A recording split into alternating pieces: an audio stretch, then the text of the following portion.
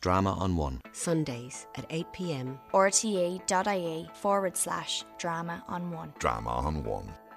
And now In the Wings, where artists talk about their work and their journey towards performance. Tonight, writer Alejandro Nicholson and actors Donna Anita Nicolaisen and Charlie Bonner talk about working on Alejandro's play Wine from Greenland.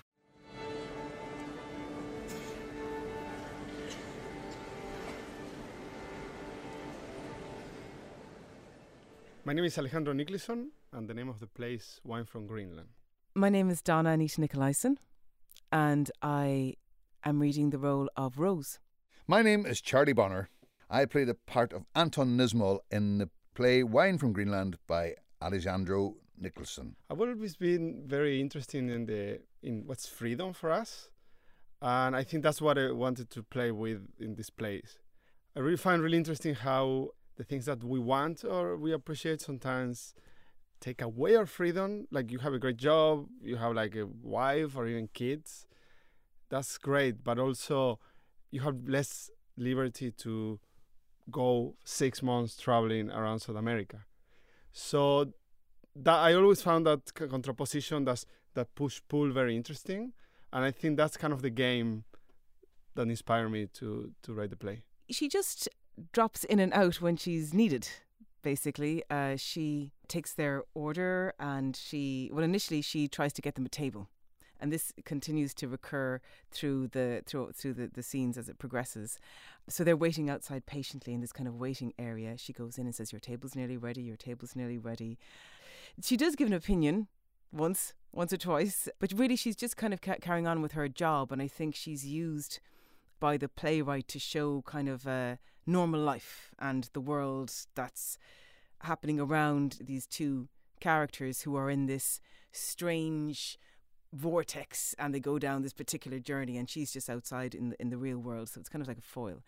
Anton would be a very pompous, uptight, very insecure, outspoken, devious creature, but tremendous fun.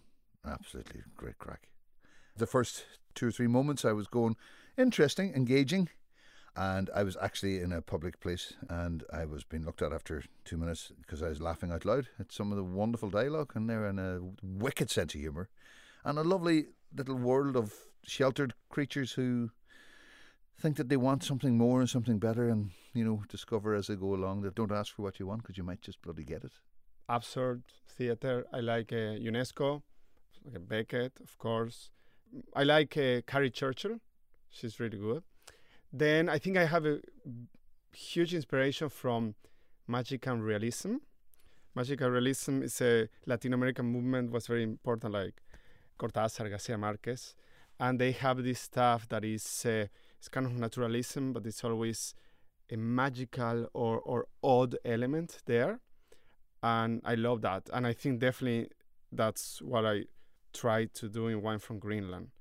It starts like a normal play, but there are things here and there that is a bit like, this is off, this is not completely right. And then it starts to degenerate to whatever is going. These are also two middle-aged men. They go for dinner together, definitely once a week, and they've been doing this for years, and they're very close friends, but the vanity between them, and there's a lovely competition between them, but this kind of like a midlife crisis kind of happening in front, and you know, there's these crazy ideas about shedding everything and shedding relationships and jobs and starting a new life, and you know, it's like I always say, you know, I don't have the money for a Ferrari now, so I think a wee walking holiday is as good as my life crisis is going to get in it, the truth. I got into this business because I just loved the idea of expression, and I was attracted to anything that had a creative element to it, whether it be visuals or music or vocally or theatrically. I used to love watching old films as a kid. I used to love to dance. So anything that had this artistic expression, it helped me make sense of the world, I guess. I used to live in Berlin. I lived 10 years in Berlin, and I wrote Work in Progress. That was my first play for stage. This was originally a stage play. And then when I moved to Dublin a couple of years ago, I wrote a couple of the visits, and then a couple of Zoom plays during the pandemic. And regarding the structure, I usually have an idea of who the characters are, what I want to say, and more or less where I want to go. And my approach is usually sit down and I let the characters speak to themselves. And sometimes they take me to places I didn't see that coming, but it works.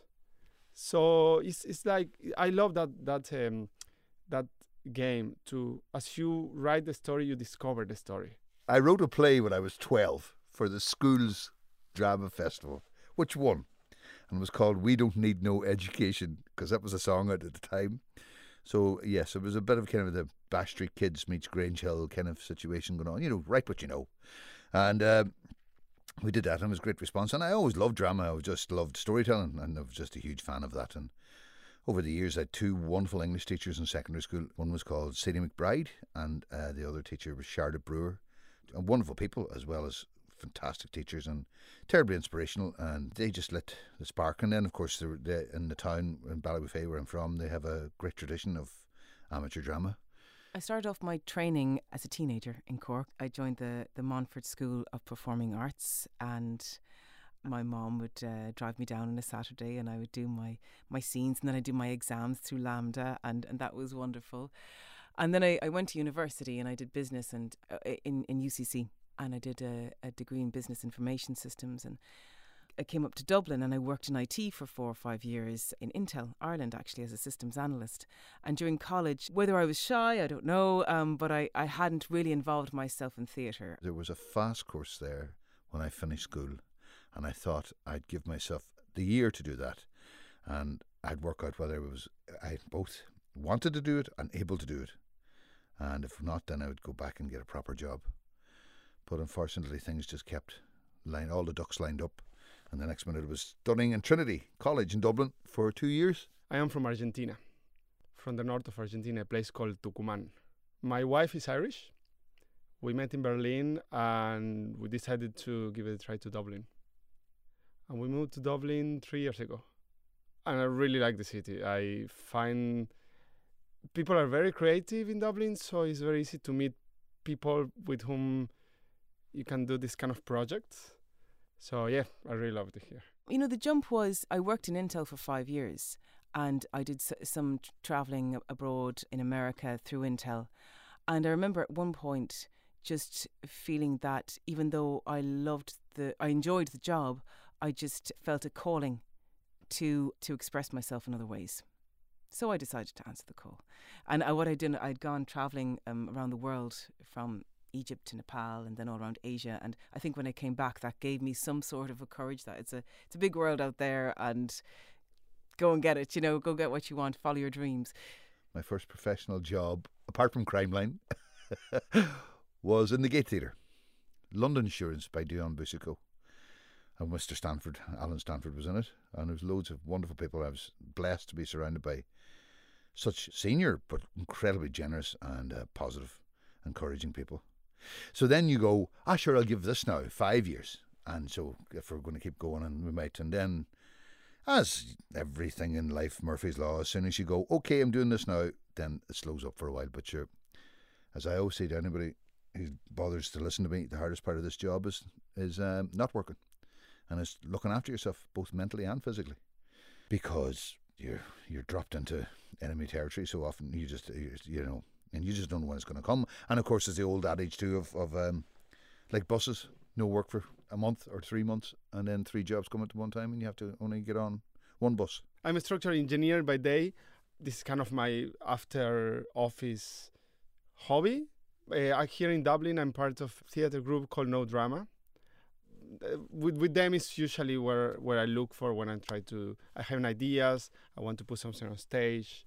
The first play was with the Dublin Shakespeare Company, and I played Margaret in Much Ado About Nothing.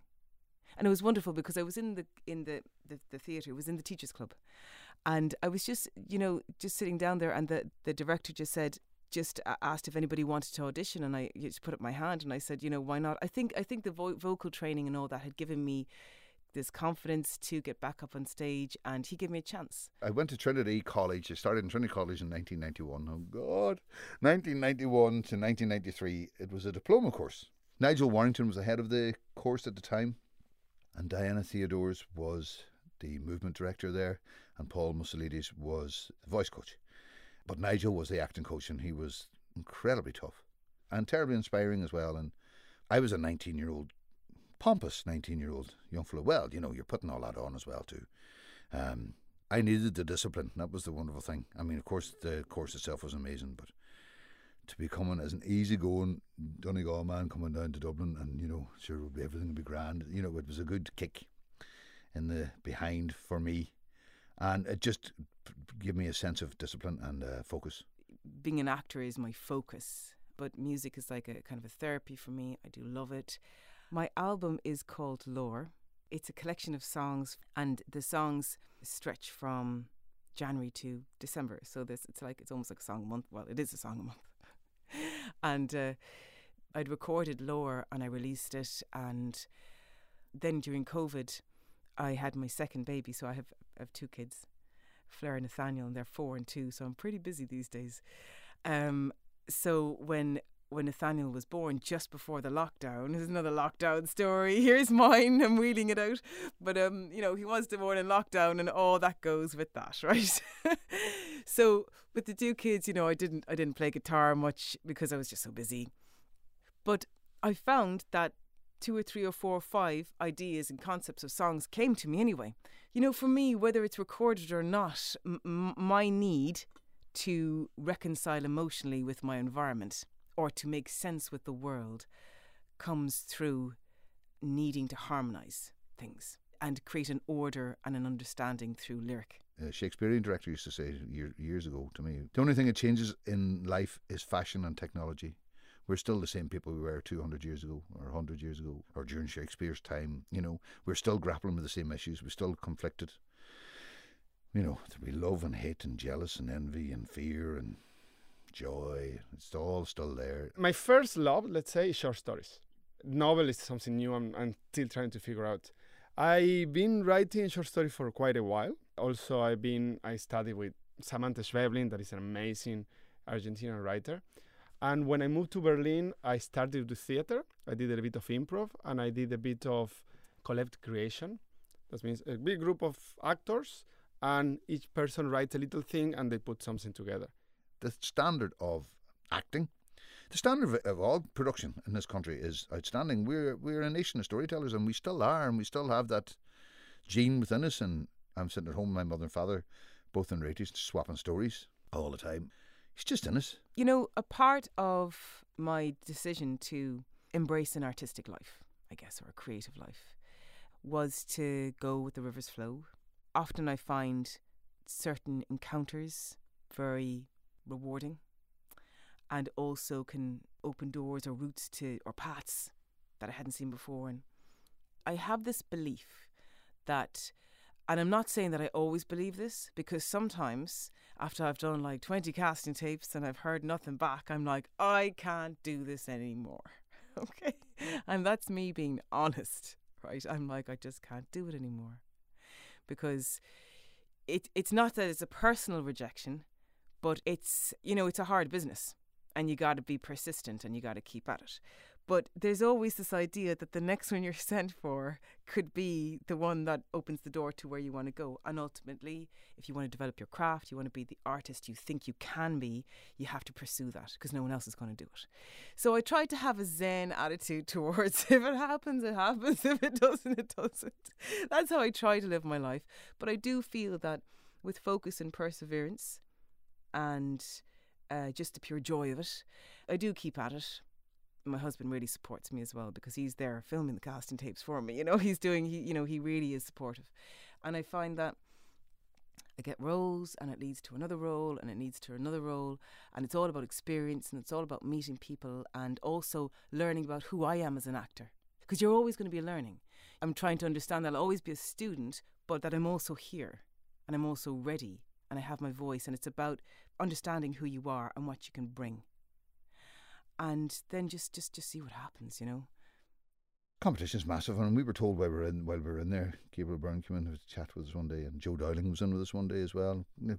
Brilliant people, talking with incredible experience, and talking about at that stage in 91, 92, for every actor that's working, 25 weren't.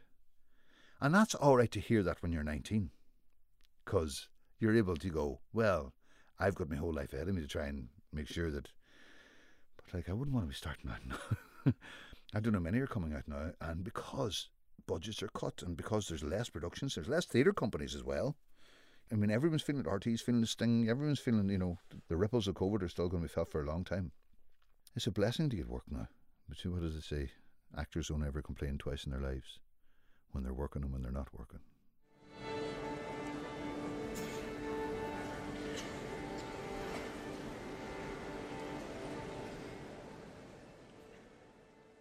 And there you heard the voices of writer Alejandro Nicholson and actors Donna Anita Nicolaisen and Charlie Bonner, talking about working on Alejandro's play, Wine from Greenland. Drama on One. Sundays at 8 p.m. rte.ie/drama